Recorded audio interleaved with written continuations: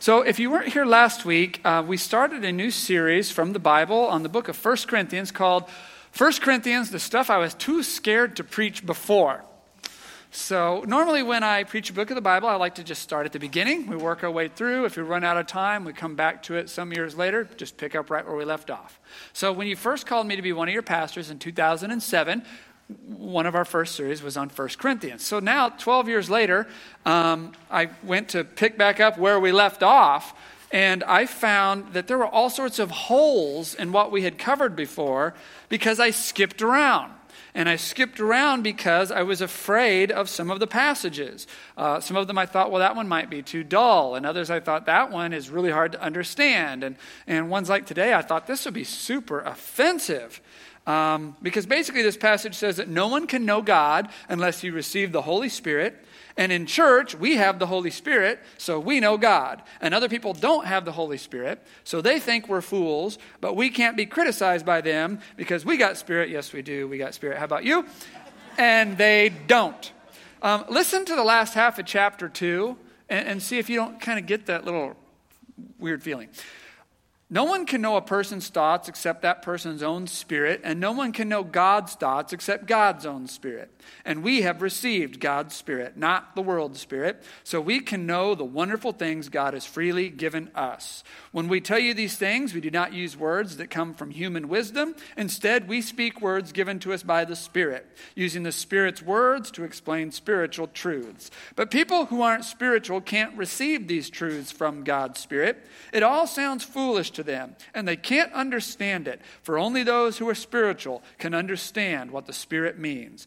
Those who are spiritual can evaluate all things, but they themselves cannot be evaluated by others. For who can know the Lord's thoughts? Who knows enough to teach him? But we understand these things, for we have the mind of Christ. Doesn't that sound just a little arrogant in this day and age? Like the church, we feel like we're a little superior or a little better than everybody or extra chosen or something. So when I came upon this, I skipped it and we went on to chapter 3 and others. And they were hard, but not this hard. Now, I know that's wrong. You know, like it's not up to a minister to decide which parts of the Word of God are dull and which parts are hard and which parts are offensive and skip them and not teach them. I get that that's wrong. But I'd been working as a pastor for like 5 minutes and I was scared, okay? So, take it easy on me. I was afraid. So now 12 years later, I go back and I'm looking at these passages and I'm like, okay, it's time to put on the big pants and do it right. So I'm reading chapter 2 and I'm thinking, why was this hard again? Why was this hard again? What about this was hard to hear? Was it verse 11? No one can know a person's thoughts except that person's own spirit, and no one can know God's thoughts except God's own spirit. I mean, isn't that just true? I mean, who knows you better than you? I mean, if I wanted to get to know you, I could read letters that you had written, and I could hang out with people who had hung out with you, and I would learn some stuff. But wouldn't that kind of be a reflection of you, almost a dim picture of you compared to if I just got to know you? And who knows God better than God? I mean, I can read the Bible, a book inspired by His Spirit. I can talk with people who have walked with God. I do all these things. But doesn't that just give me a reflection of God, a dim picture compared to meeting and encountering God's Holy Spirit? So I don't think the verse 11 is the arrogant or the hard part. That just makes sense. That's just a fact. That meeting someone in person is the best way to know them. So what's the hard part? Is it verse 12? And we have received God's Spirit, not the world's spirit, so we can know the wonderful things God has freely given us. Is it the idea that someone can receive God's Holy Spirit and that some people can be enlightened and know God through His Spirit? I think that would actually be the good news. I think that would actually be the good news, that God gives His Spirit so that we can know Him. Because what's the alternative? That God doesn't give His Spirit? that we can know nothing but these reflections and these pictures of what others have said and others have written, that God holds us at an arm's length and won't let us get very close because he won't let us have access to his Spirit. So I think receiving the Holy Spirit and that letting you know God, that would actually be the good news part of what's saying here, because we couldn't know God any other way. You talk about knowing things. C.S. Lewis was a Christian author in the 20th century, and he wrote this little essay on knowing things. And he had this great analogy where he said, geologists of people who know things probably have it the easiest because they know rocks. So they just go out and they find the rocks and they study the rocks and they know the rocks. And the rocks cannot resist them. The rocks can't run away from them. The rocks can't hide, And so it's all up to the scientist. He said the scientists, like biologists who study animals, have it a little bit harder because they have to put some effort in to go find the animals. But the animals then also have to cooperate, right? They have to not run away. They have to behave normally while they're being observed, and that sort of thing. So it's a little bit on the animals' part, but there are a lot of things that the biologists can do to trick the animals into being studied. Like you can put up blinds so they can't see that he's there. They can do observation towers. There's lots of things the studier can do to make the thing they're studying known, whether it really wants to be known or not. He said theologians, those who study God, have it the hardest because you can't go find God if God doesn't want to be found. And you can't make God act normally while you observe him. And there's no trick you could play on God so that you could get to know God. It's all on the object, God, to be known. He has to reveal himself or nothing can be known. But this says that God gives his Spirit freely so that we can know him. So I think that would be the good news. That would not be the hard part of this passage. So why did I skip this? What was the hard part? Was it verse 14? But people who aren't spiritual can't receive these truths from God. It all sounds foolish to them, and they can't understand it. For only those who are spiritual can understand what the Spirit means. Is it the idea that those who don't have the Spirit can't know God? Is that the part that troubles us? Because, why should that be difficult? Can people who have never met you know you as well as people who did? Can they know you really at all? One of my favorite stories from the film industry is a story about Alfred Hitchcock. Alfred Hitchcock was a famous film director, The Bird, Psycho, The Man Who Knew Too Much, all these great shows. And his film career lasted so long that it went from the silent film era all the way up into the early 70s. And it was so long that there were actually classes studying the works of Alfred Hitchcock while he was still alive.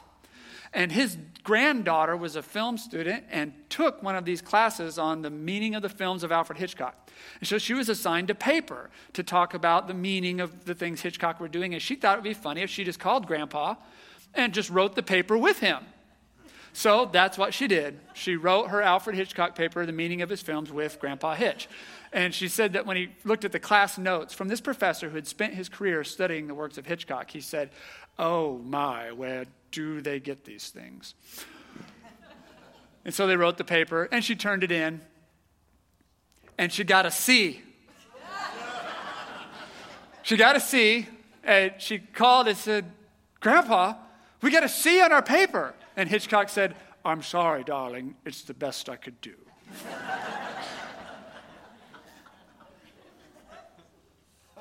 What? Do you see how could this professor who'd never actually met the master give someone who wrote the paper with the film master a C? Of course, because he didn't know that's who she was, and he didn't know that's what she had done. But you see the silliness of this whole situation, right? He's doing the best he can as someone who's never had an encounter with Hitchcock. And it's the same with God. People who have never received God's Holy Spirit can't be expected to really know God, and they aren't fit to evaluate the experience of those who have. In the same way that professor really isn't fit to put a C on the paper of someone who sat with Alfred Hitchcock and wrote it. Maybe that's what bothers us about this passage, that some people have received the Holy Spirit and some people have not. Meaning that some people really know what God has revealed and other people really don't know God at all. And that seems tragically unfair. But if that's the problem, then we have great news to share this morning, because this Holy Spirit is not an exclusive offer. It's offered to everyone. Everyone can receive this gift that God is giving freely. In fact, this is a major part of the gospel. Gospel means good news, if you didn't know.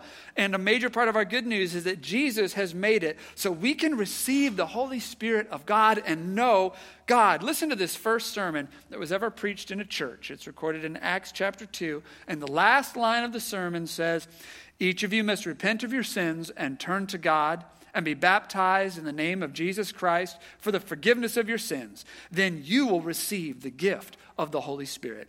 This promise is to you and to your children and even to the Gentiles." So that means like all the world that's not Jewish, this gift is going out to.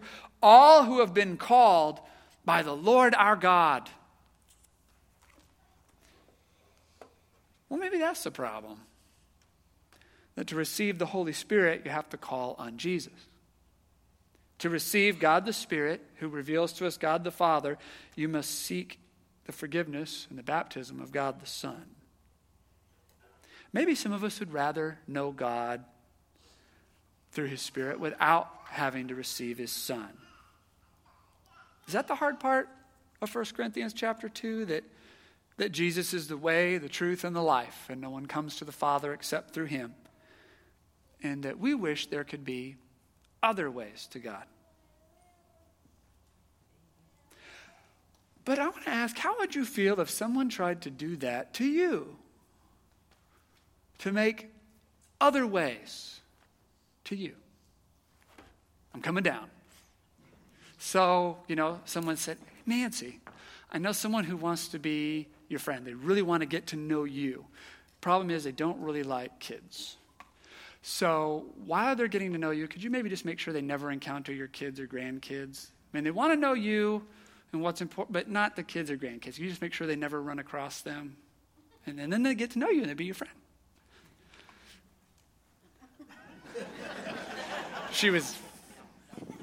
Or somebody's like, "Oh, Jeff, I know somebody who wants to be your friend. They want to get to know you. They really think you're great. My friend is from France, though. He's really, really French, and he needs you to be French, too. So while you're getting to know him, could you just be French?" Appreciate that. Do you speak French? No. Okay, this could be a problem. But it's really important to him. You see? If someone's like, "Zach, I know somebody wants to get to know you. In fact, it's me, and I feel like I already know you because I already wrote this autobiography of you. And I went up on a mountain, and I just kind of felt like this was your life story. So I was wondering if you could familiarize yourself with this so that this could be who you are, because I like this version."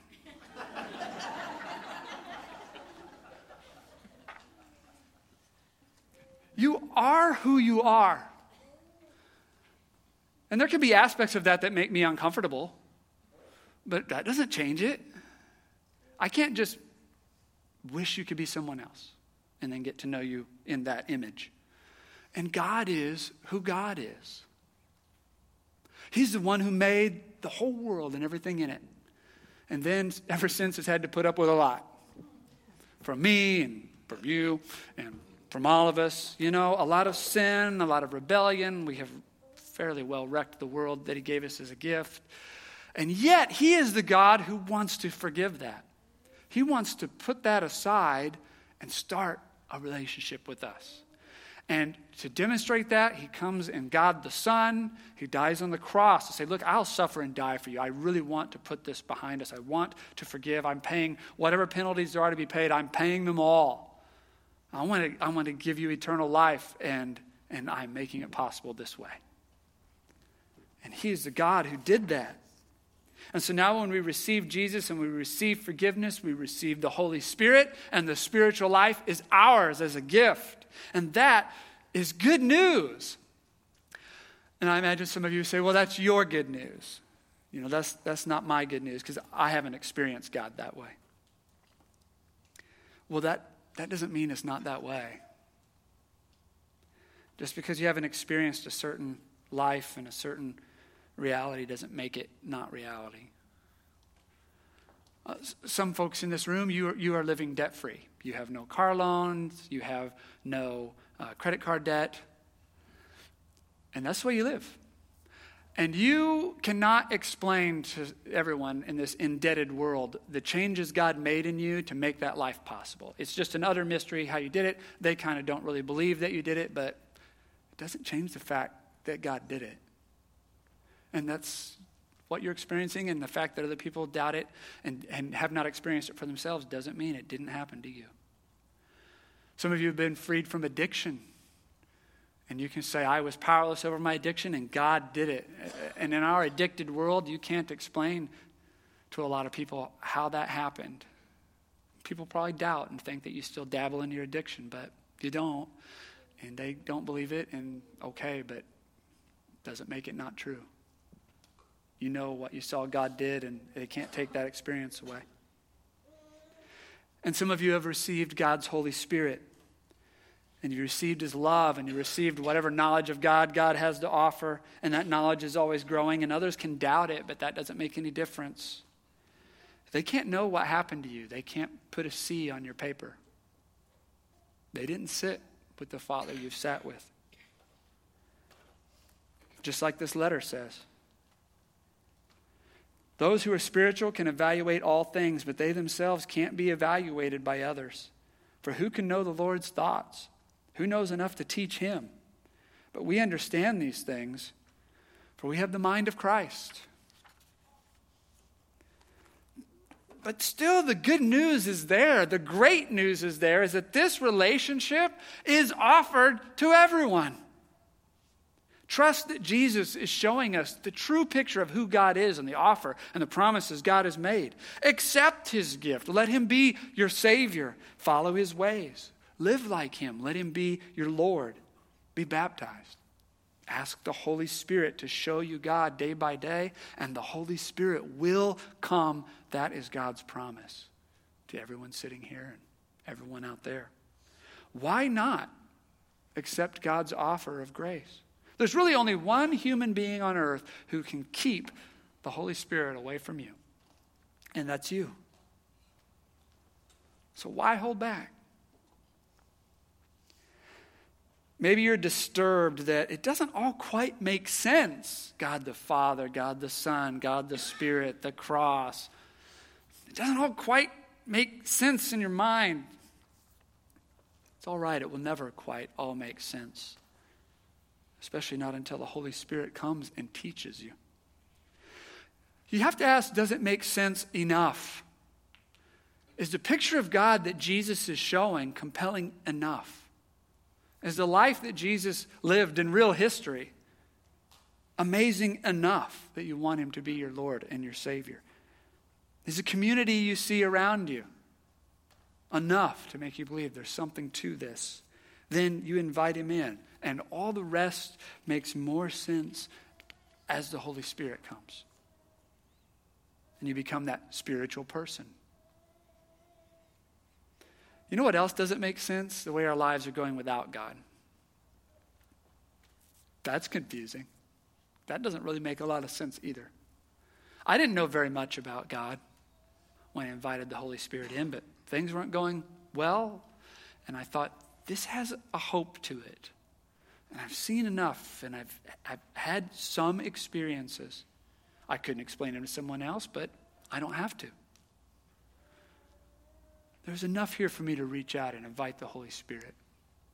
Turn my life over to Jesus and see what he can do with it. Life without God doesn't make perfect sense either. Why not try something new? And some of you will say, I don't want to take a step of faith because I don't want to be brainwashed. I don't want to be taken in by this sermon. I don't want to follow something that isn't real. I don't want to be like all these people I see, mean church people posting on my social media. Okay, there it is. Now you're on to something. I can appreciate this. Now we're there. You don't want to be whipped up into a frenzy. You don't want to follow into something that's half-baked. You don't want to look like a fool later. You don't want to turn into a religious nut, which is great because I don't want that for anyone here either. So why don't we take a deep breath and let's just look around here for a moment. You know, deep breathing gets you out of your fear brain and back into your thinking brain. So let's take a deep breath for a moment.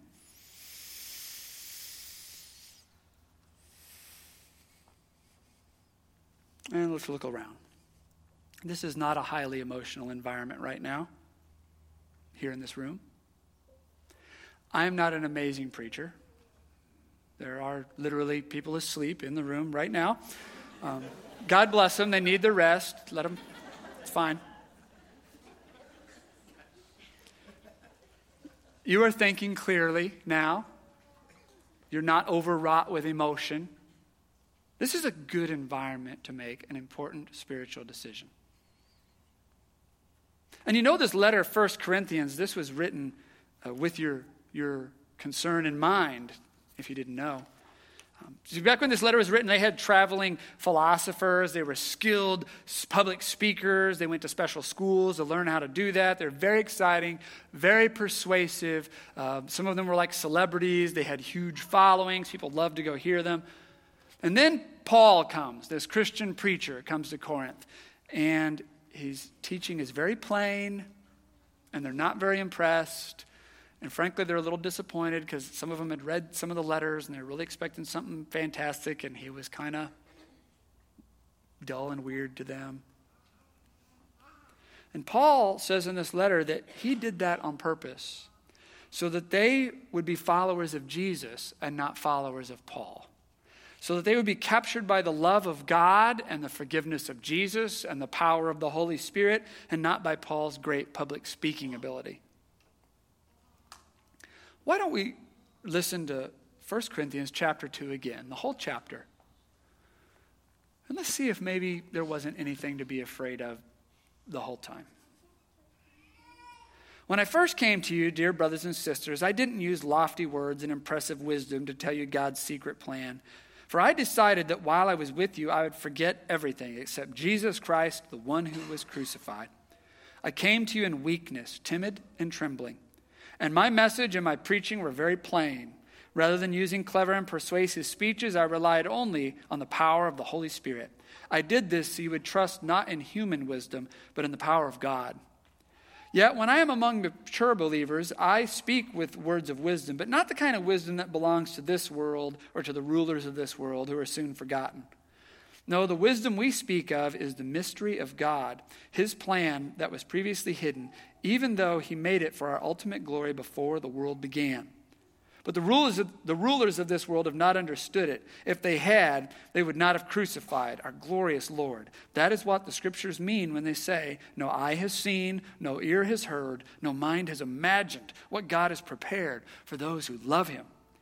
But it was to us that God revealed these things by his Spirit. For his Spirit searches out everything and shows us God's deep secrets. No one can know a person's thoughts except that person's own spirit. And no one can know God's thoughts except God's own Spirit. And we have received God's Spirit, not the world's spirit, so we can know the wonderful things God has freely given us. When we tell you these things, we did not use words that come from human wisdom. Instead, we speak words given to us by the Spirit, using the Spirit's words to explain spiritual truths.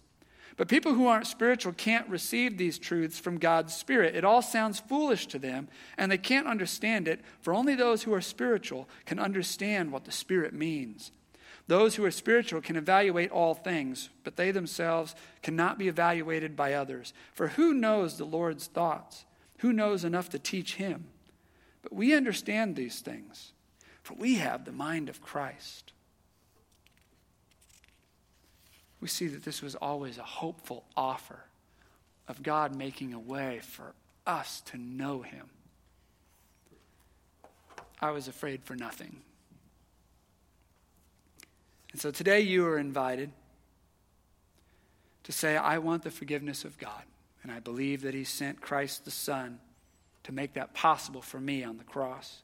And I want God's Holy Spirit to come and teach me a new way of living and to help me to know God. And for all of you who have received the Holy Spirit, some of you decades and decades ago, just remember again that this world is never really going to understand you. The way you live looks foolish to this world. And the way you think looks foolish to this world. Even your own friends and family, if they don't have the Holy Spirit in their life, are always going to be just a little baffled by you. So be calm. Be at peace. Don't be frustrated. Do good to people. Don't post mean things to them. They can't know what they don't know. They're putting a C on your paper, but they don't know the Father you've known. And when they ask you why you are the way you are, tell them about Jesus. Show them how to invite the Spirit of God into their life. Some of them you're going to catch them on the right day and they will try it. A lot of times they won't. But all you can do is live right and do good and love everyone and invite people to follow Jesus for themselves. For you have the mind of Christ, and this world doesn't have what it takes to put a C on your paper. Amen.